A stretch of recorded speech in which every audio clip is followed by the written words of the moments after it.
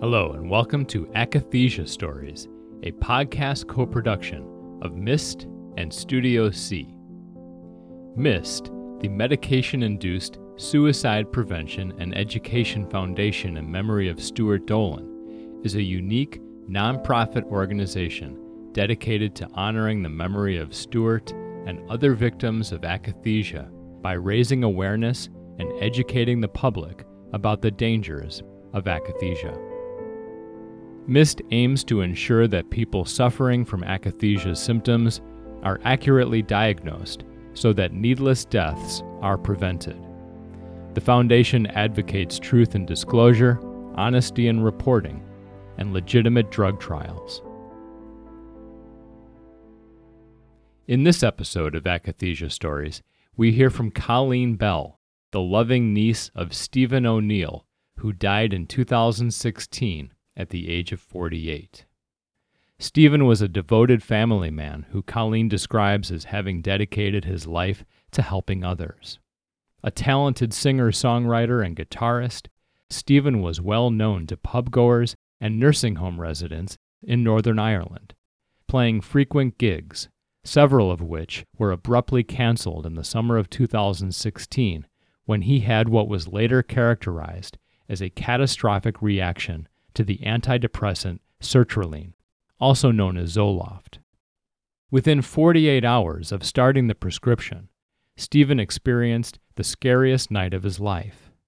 His heart was racing and his mind was in overdrive, with a relentless stream of dark and disturbing thoughts. He said that his thoughts were multiplied by 1,000. He could feel almost things crawling in his skin. He felt like he couldn't sit down, he couldn't settle. I believe he went for a walk because he wanted to try and shake the agitated feeling that he had throughout his whole body, and he still didn't feel any better. So he basically said that he just waited for the sun to come up so that he could go and get help. We'll have Colleen and Stephen's full story in a moment. MIST has designated September 20th as International Akathisia Awareness Day to help increase the public's knowledge of this medication-induced disorder that causes psychiatric side effects, which can include extreme agitation, anxiety, self-harm, and violence.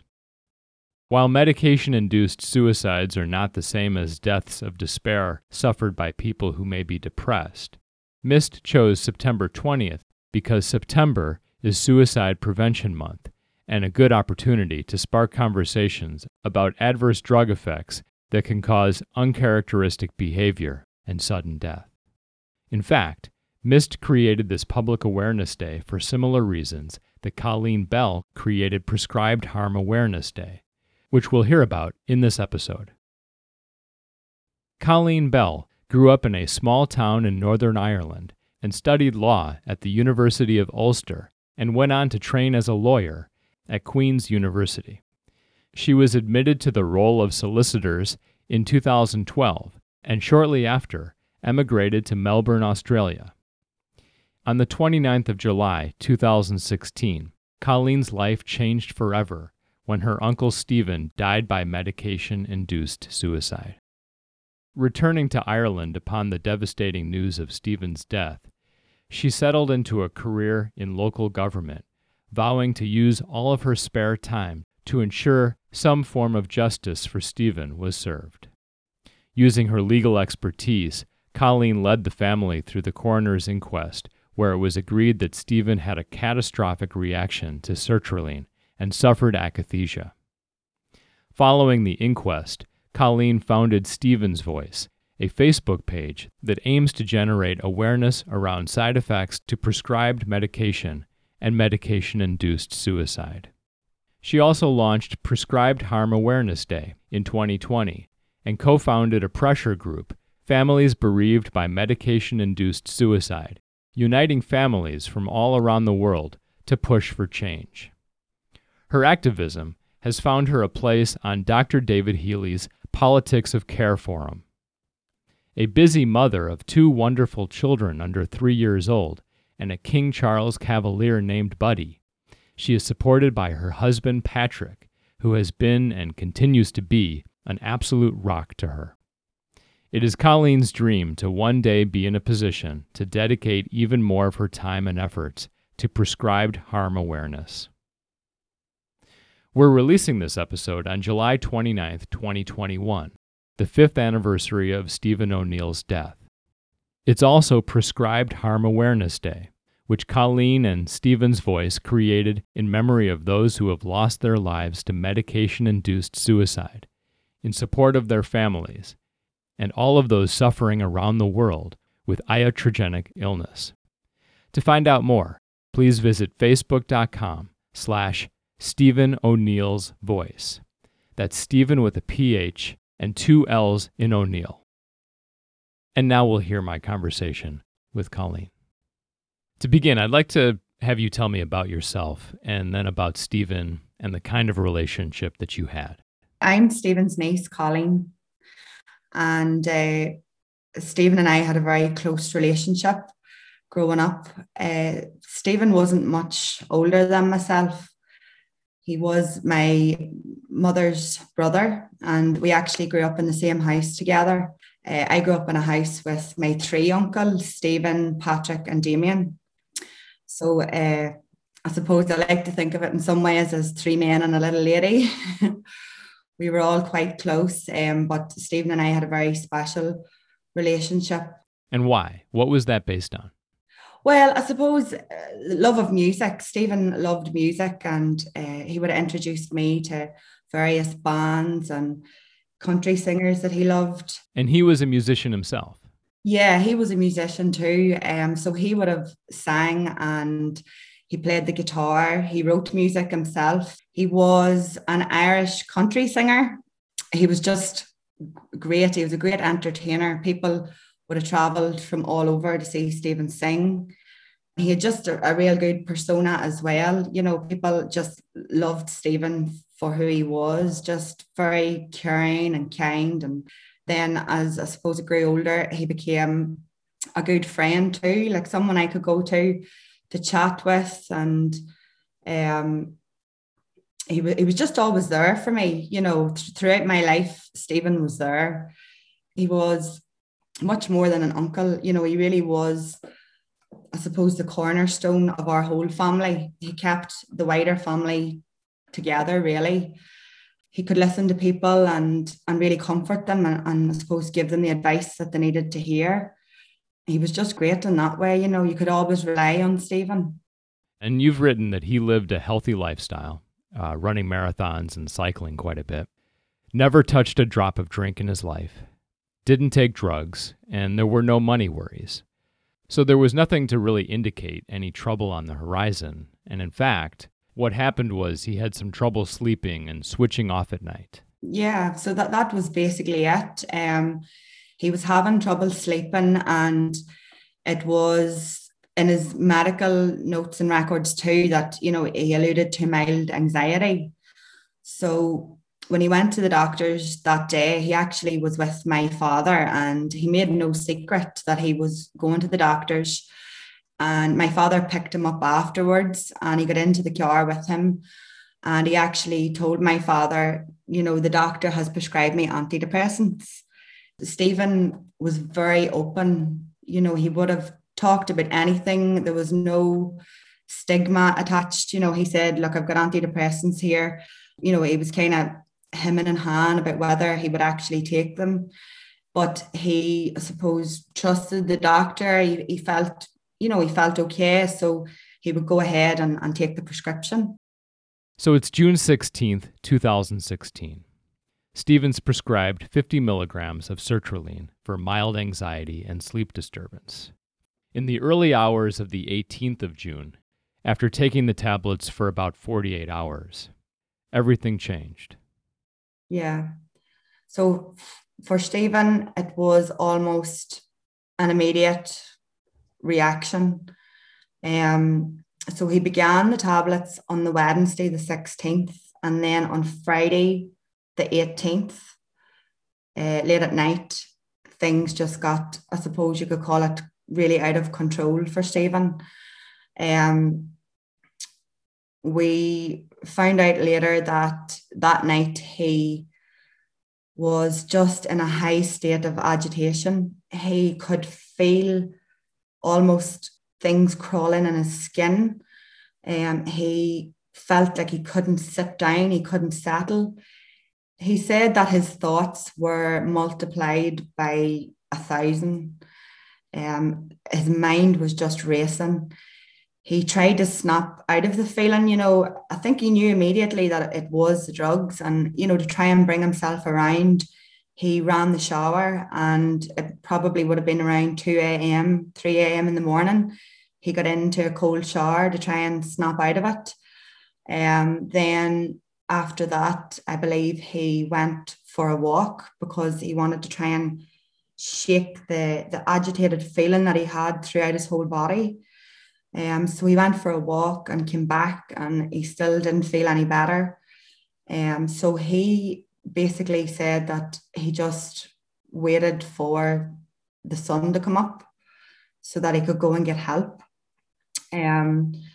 My mother and my auntie went into the house a day or two later, and seeing the Sacred Heart picture was off the wall. So Stephen had actually taken the picture off and, I suppose, prayed for his safety through the night.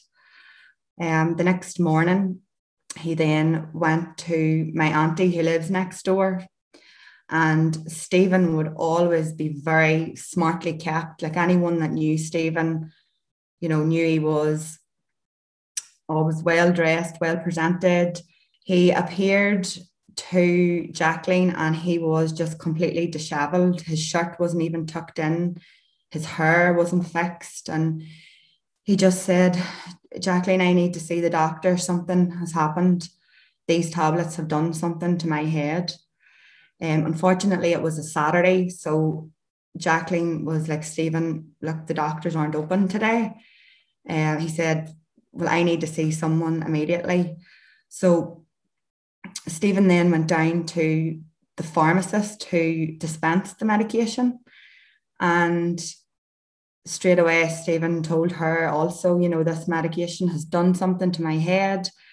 So she phoned then an out-of-hours doctor's service, and over the phone then they agreed that obviously there was some kind of reaction and that he was to immediately stop the sertraline. But they gave him this other prescription.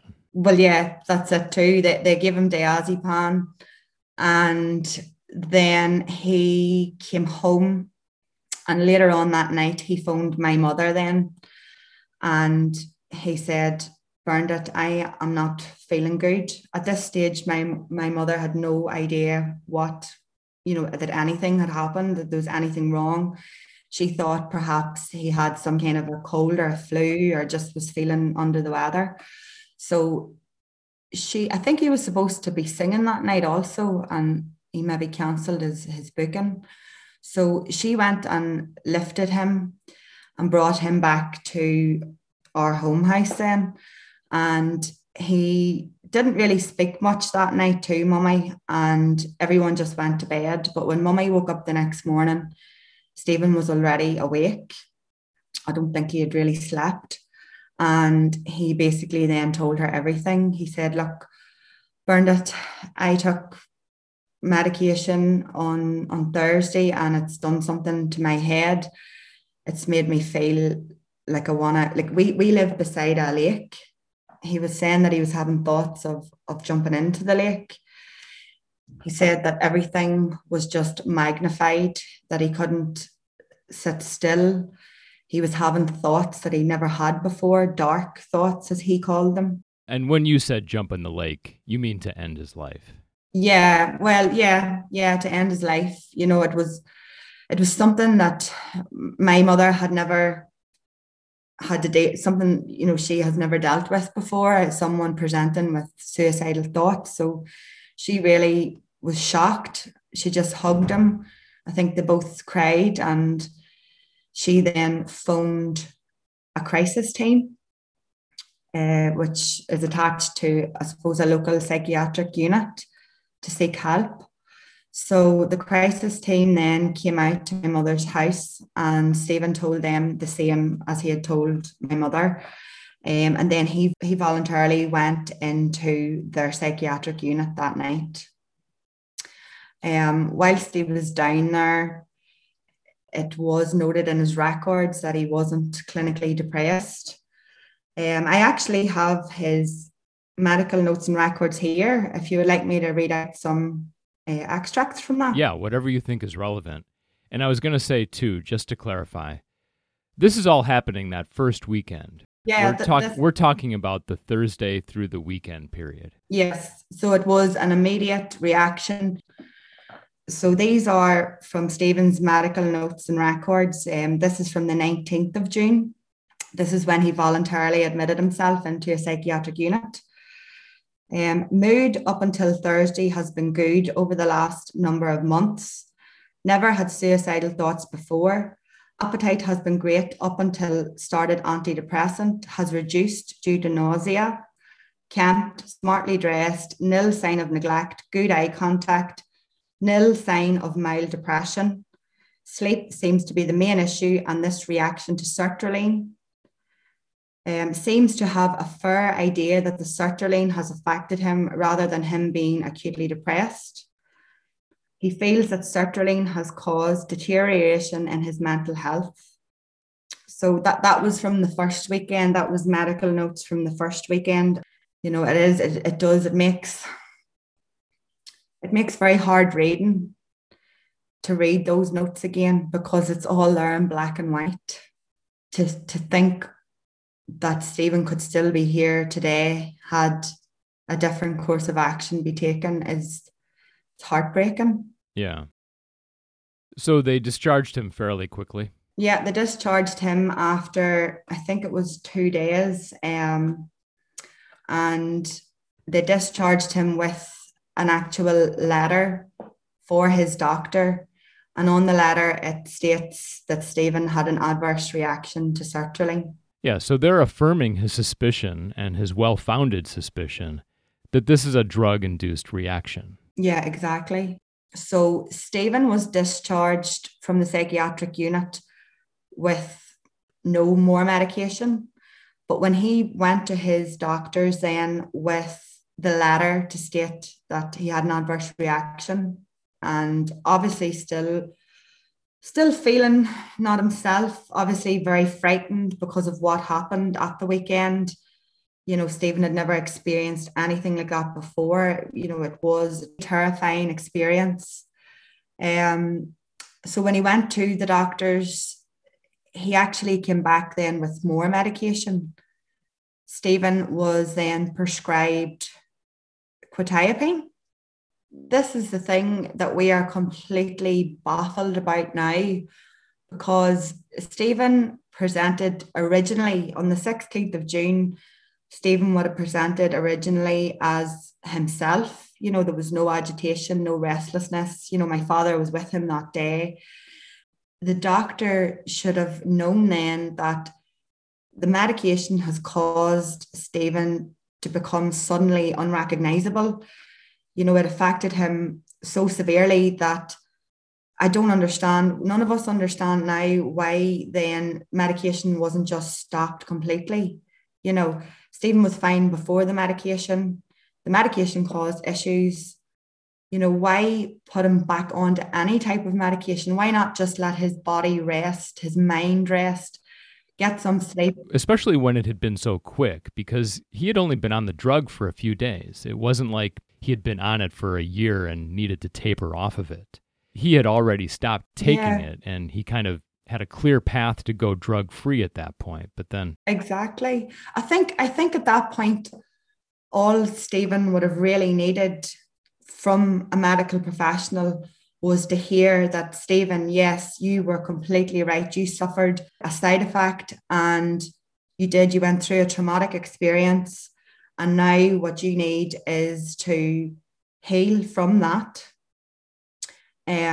Just that reassurance that it wasn't Stephen, it wasn't, you know, all in his head. It wasn't him. It wasn't him. Yeah, exactly. It wasn't a mental breakdown. It was the medication.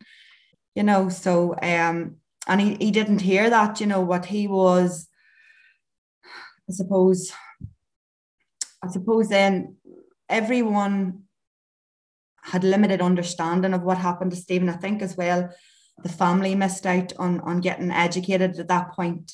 I think if we had have understood more about what an adverse reaction was, we had no idea that 1 in 100 people who start sertraline may have suicidal thoughts and behaviors. That's quite a significant number of people.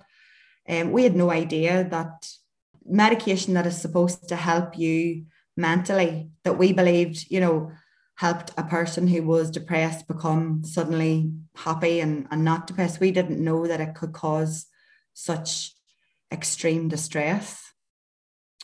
So, at that point, then he was prescribed quetiapine, which then went on to just really prolong his symptoms. It wasn't just sertraline. Yes, sertraline was the catalyst. It was, I suppose, the beginning of the end. It didn't have to be, but because they kept throwing more medication at him, each one was, just prolonging the agony for Stephen, magnifying everything. And you told me in a previous conversation that he had the feeling that mice were crawling on his skin and that noises were magnified. You mentioned the walking as well, that he would walk miles a day. Yeah, so I suppose at the time we didn't understand why Stephen walked so much. We thought he was just looking to clear his head. He was behaving so out of character, and he just was so restless that he couldn't sit still. If he couldn't go walking outside, where he would walk for miles, he would be walking around the kitchen table. He literally couldn't sit still. And another sort of characteristic of the suffering that he had during the weeks before he died was that he couldn't stand to be alone. And I believe you said that he was with your mother the whole time. Does that mean he had moved in with her, or what was the arrangement there? He took turns staying between houses. Like he would have either stayed with his other sister Jacqueline or his other brother Patrick, or else my mother. He had his own place, but he just couldn't stand to be there alone. Oh yeah, Stephen owned his own home. He was very house proud. Prior to taking the medication, he had started to really redecorate the house. He was painting and, doing things around the house. And after he took the medication, then he just didn't want to be in the house. He didn't want to be alone. So he would have stayed between everyone then, which was highly unusual too, because he was a very independent man. He had lived on his own previously. And I would imagine that in doing that, all of the different family members that took him in would have had the clear sense that there's something really wrong here. Oh, yeah. Yeah. Everyone knew that there was something seriously wrong with Stephen, but it was the lack of communication from the doctors to the family. We were told that they've seen this 1,000 times before, that this is just what happens when you take medication and that it has to get worse before it gets better. Yeah, that's not very reassuring. No, not at all. And even though Stephen had told the doctors that he had put a belt around his neck, it wasn't just suicidal thoughts at this stage, it was suicidal actions.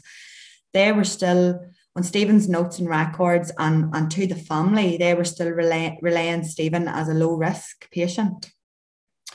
So we had no idea that what Stephen was suffering was akathisia, that he was suffering was just solely down to the medication. We were kind of led to believe that Stephen was having some kind of mental breakdown. We believed the doctors when they said, no, he needs to keep taking the medication.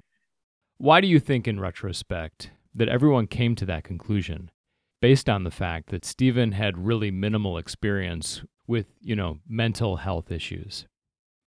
Well, everything just came on quite suddenly. And I suppose there's a lot of awareness around suicide now and mental health. So we were just in complete shock. We didn't know what to do to help, really. It was our family's first time experiencing anything like this.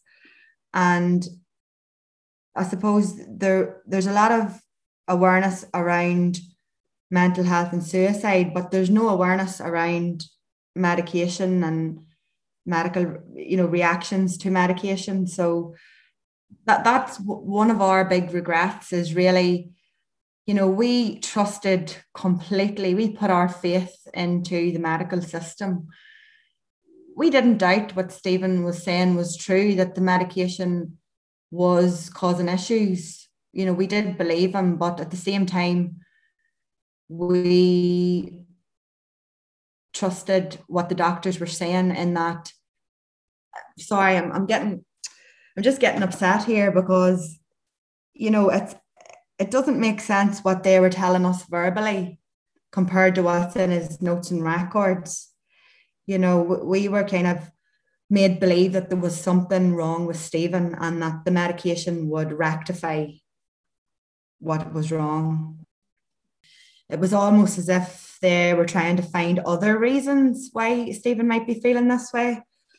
So they were talking him through different life experiences and that. And, he was telling them it was the medication. But Stephen then began to search for other ways to get better. All he wanted to do was get better. He wanted to beat the feeling.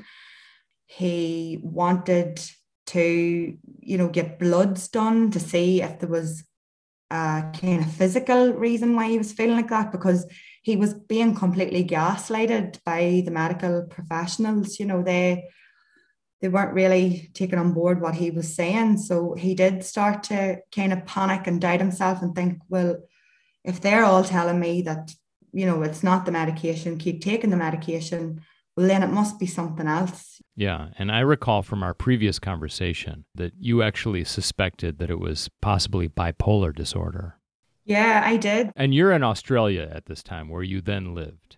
Yeah, so I had moved to Australia in 2012, and this was then obviously 2016. My mother rang me when I was going to work, and I remember the phone call so well. She was like calling, something's happened to Stephen, something seriously wrong. And I said, what do you mean? And she said, he's had some kind of mental breakdown.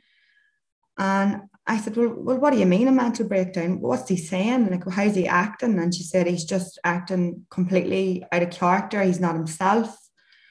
At this point, she did mention that he had began medication and that he was saying it was the tablets. And I remember almost not laughing, but almost saying, Mummy, how could it be tablets? How could tablets cause that?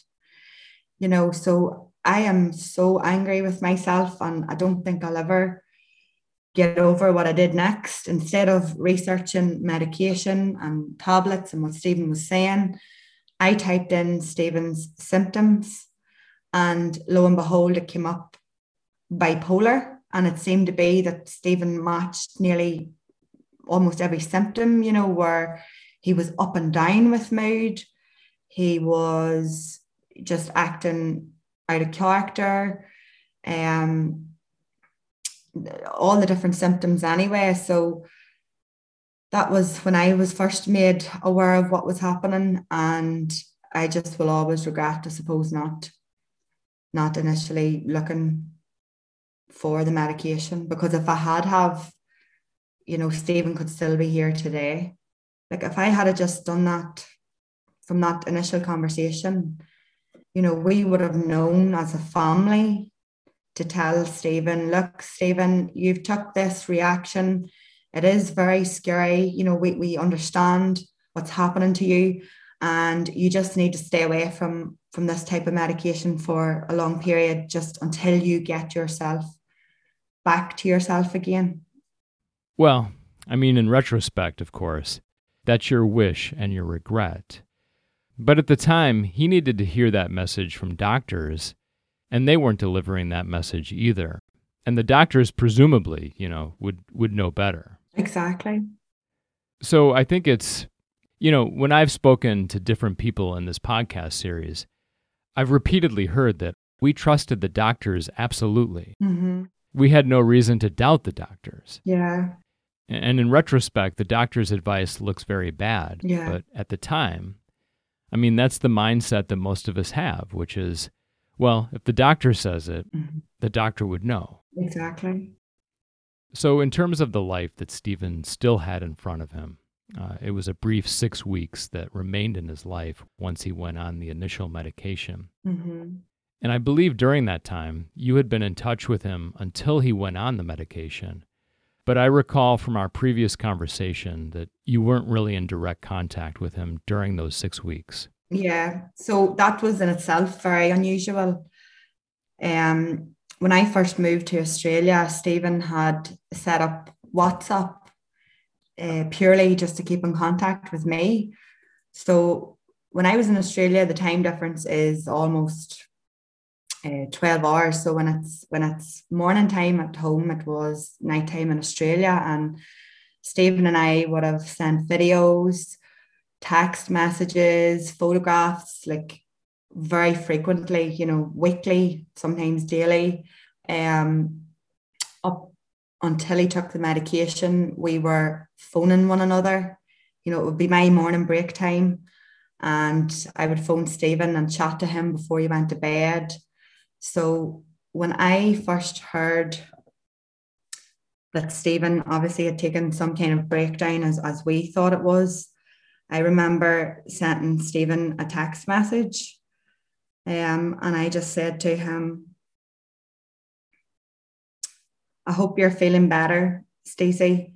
Mummy told me you're not sleeping right. Don't forget, your night is my daytime, so I'm always here if you fancy a wee midnight yarn. At that stage, I was trying to reach out to him, and he would have normally texted back straight away. There would have been a phone call. I did try and phone him a few times, and he didn't answer his phone. Then over the next few weeks, I started to send him photographs of us when we were young, to try and lift his mood and maybe make him think of better times. But again, he seen the messages and didn't respond. So that wasn't Stephen at all. He just had cut himself off from everything he loved. He couldn't do anything anymore. And one of the words of advice, or one of the exercises that the crisis team had given to Stephen during that time, was to write down 10 things each day and do them basically. But Stephen was in that much of a state that he couldn't settle himself, to do anything. He couldn't put his mind to anything to even try and distract himself from the way he felt. There was just so many times in them 6 weeks where he couldn't trust himself even to stay alone. So the thoughts and the feelings that he was getting must have been very, very dark and very scary. He did also, about 3 days before he died, he did come to my auntie, his sister, who lived next door to him, and he did tell her that he's feeling really bad again. He admitted then that at the weekend previous, he had woken up with a belt around his neck. And she said, Stephen, what do you mean woken up with a belt around your neck? What do you mean? And he says, I don't know. He said, he had lay down to rest. And when he opened his eyes again, he was standing in his hallway with a belt around his neck. He didn't know how he got there. It was very, very frightening. It was almost as if he was in some kind of a trance. So at that point, she phoned the crisis team again. And Jacqueline said, well, look, Stephen's been on medication and it hasn't been helping. And I think at that point, she even said to them, he wants to come off the medication. And the doctor said to him then, well, how long has he been on it? And Jacqueline said a few weeks. And the doctor just said, look, no, he needs to stay on it. You know, he needs to be on it 6 weeks. And Jacqueline said, well, I think he really wants to come back down to the unit. He wants to admit himself again. And the doctor said, no, there's no need for him to come down, just to stay on the medication. And within 3 days, then Stephen was dead. And you were in Australia on that day and Yeah. got the information from family. Yeah. So when I got the phone call, I knew straight away. I was out doing a bit of shopping, grocery shopping, and I knew straight away, because of the time difference, that it wasn't the right time for my mother to be phoning. And when I answered the phone, then I just answered the phone to screaming, wailing. I'll never forget just the sound of my mother down the phone. And she was just screaming that Stephen had done it. The feeling I had when Stephen died in this way, it was as if something was just ripped out of me. I can't describe it. So I just remember just dropping everything and my husband just escorting me out. And then within 48 hours, we just packed up everything we could. We left a lot of stuff there, furniture and everything, and we just came home. I was then home in time for the wake, and I was able to spend in a day with Stephen, and then the funeral was the next day. And then I think it was the day after the funeral where I finally decided to look into the medication, because that's all my mother and her sister kept saying was, it was them tablets, it was the tablets. Stephen kept saying it was the tablets. They were just absolutely beside themselves. Initially, I remember feeling sorry for them, feeling, I didn't understand what was happening. Like, I was in a complete state of shock too, but I thought perhaps that they were looking for something to blame, that it was almost them lashing out. But then the more I heard them speak and the more they told me about Stephen within those 6 weeks, because they were with him like every second of every day almost, I knew things weren't right. So that's when I decided to just type into Google, can sertraline cause suicide? And it was just there, everything. And how would you describe your life during this time, in those first weeks and months that you had returned to Northern Ireland? Yeah, we were just completely devastated, isn't even the word. We couldn't function. We sat around the kitchen table, it felt like, for months, like still unable to really function. To even go to a shop, to even go out shopping was too much. We couldn't face really the outside world, or to even make conversation with anyone. And when you say we, who do you mean? So me and my mother, when I came home, then I moved in with her to support her, because she was absolutely devastated too. So then I began to work on preparing for an inquest. During those 6 months, I was researching a lot. I was finding all this information, but to actually begin anything, it was kind of too much at that point.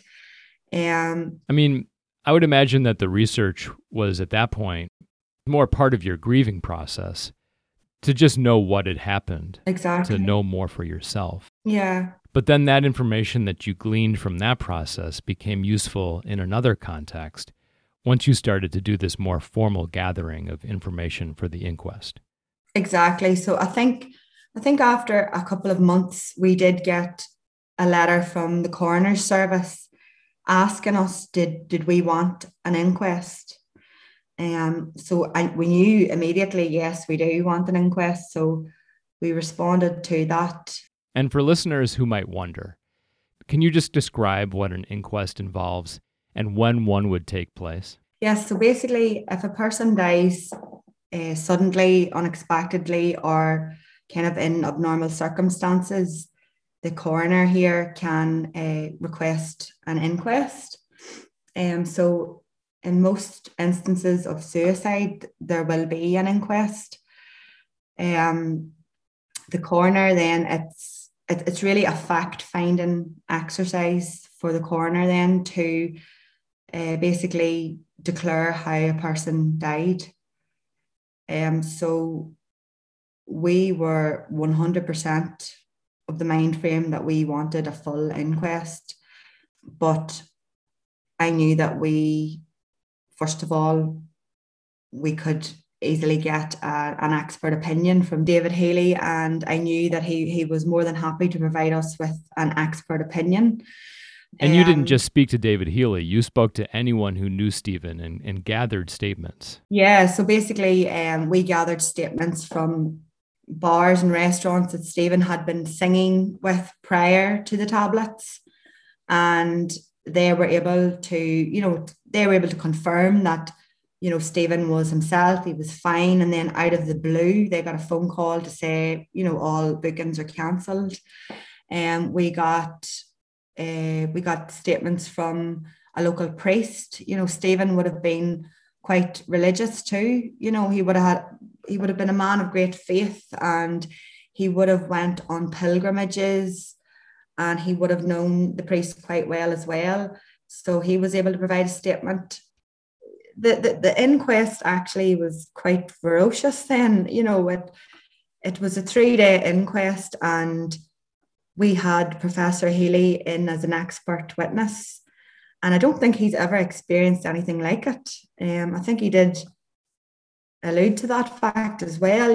He was treated almost as if he was a criminal on trial. The council, the barristers for the hospital, and even the coroner's council and the doctor's solicitor, they were very much on the attack, as if Healy was telling lies. At the end of the day, Healy is a worldwide renowned expert in his field. You can't get anybody with more expertise on these issues than Professor David Healy, in my opinion. So, it was very intense question, and, almost like cross-examination of Professor Healy's written statement. And were they aggressive toward anyone else involved? No. Okay, so he bore the brunt of that. He bore the absolute brunt, yeah. So after all this happened, you started a Facebook page, Stephen's Voice. Yes. Where you wrote his story in his voice. Yeah. And as you told me before, it went a wee bit viral. It did. And people started to tell their stories, which you didn't necessarily expect.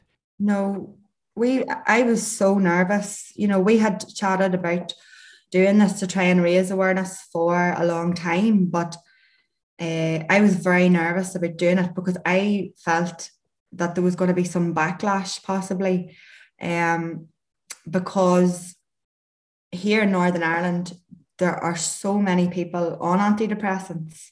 I have a lot of other family members and friends, work colleagues, different people that are on antidepressants. And I felt that if we told Stephen's story, that we would have a lot of people saying, how dare you? These antidepressants saved my life. I thought there would be a lot of trolling, as they would say, but we were completely taken back by the response. It was kind of like a Me Too moment where we were getting hundreds of people, either publicly or privately, telling us their stories. I've actually goosebumps just thinking about, all those people who have been affected and still are affected. It's obvious that there is a serious issue around the prescribing of these medications. We need to stop shying away from the fact that they can cause harm. And we need to start opening up conversations around the harm that they can cause, so people know that they're not alone, that other people know that it's not just them, it's the medication that's causing it. Like, I had a young woman who was prescribed antidepressants after having a baby.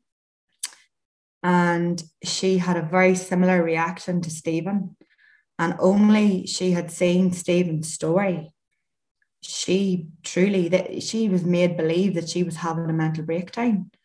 But she seen Stephen's story and she said, no, this is what's happening to me.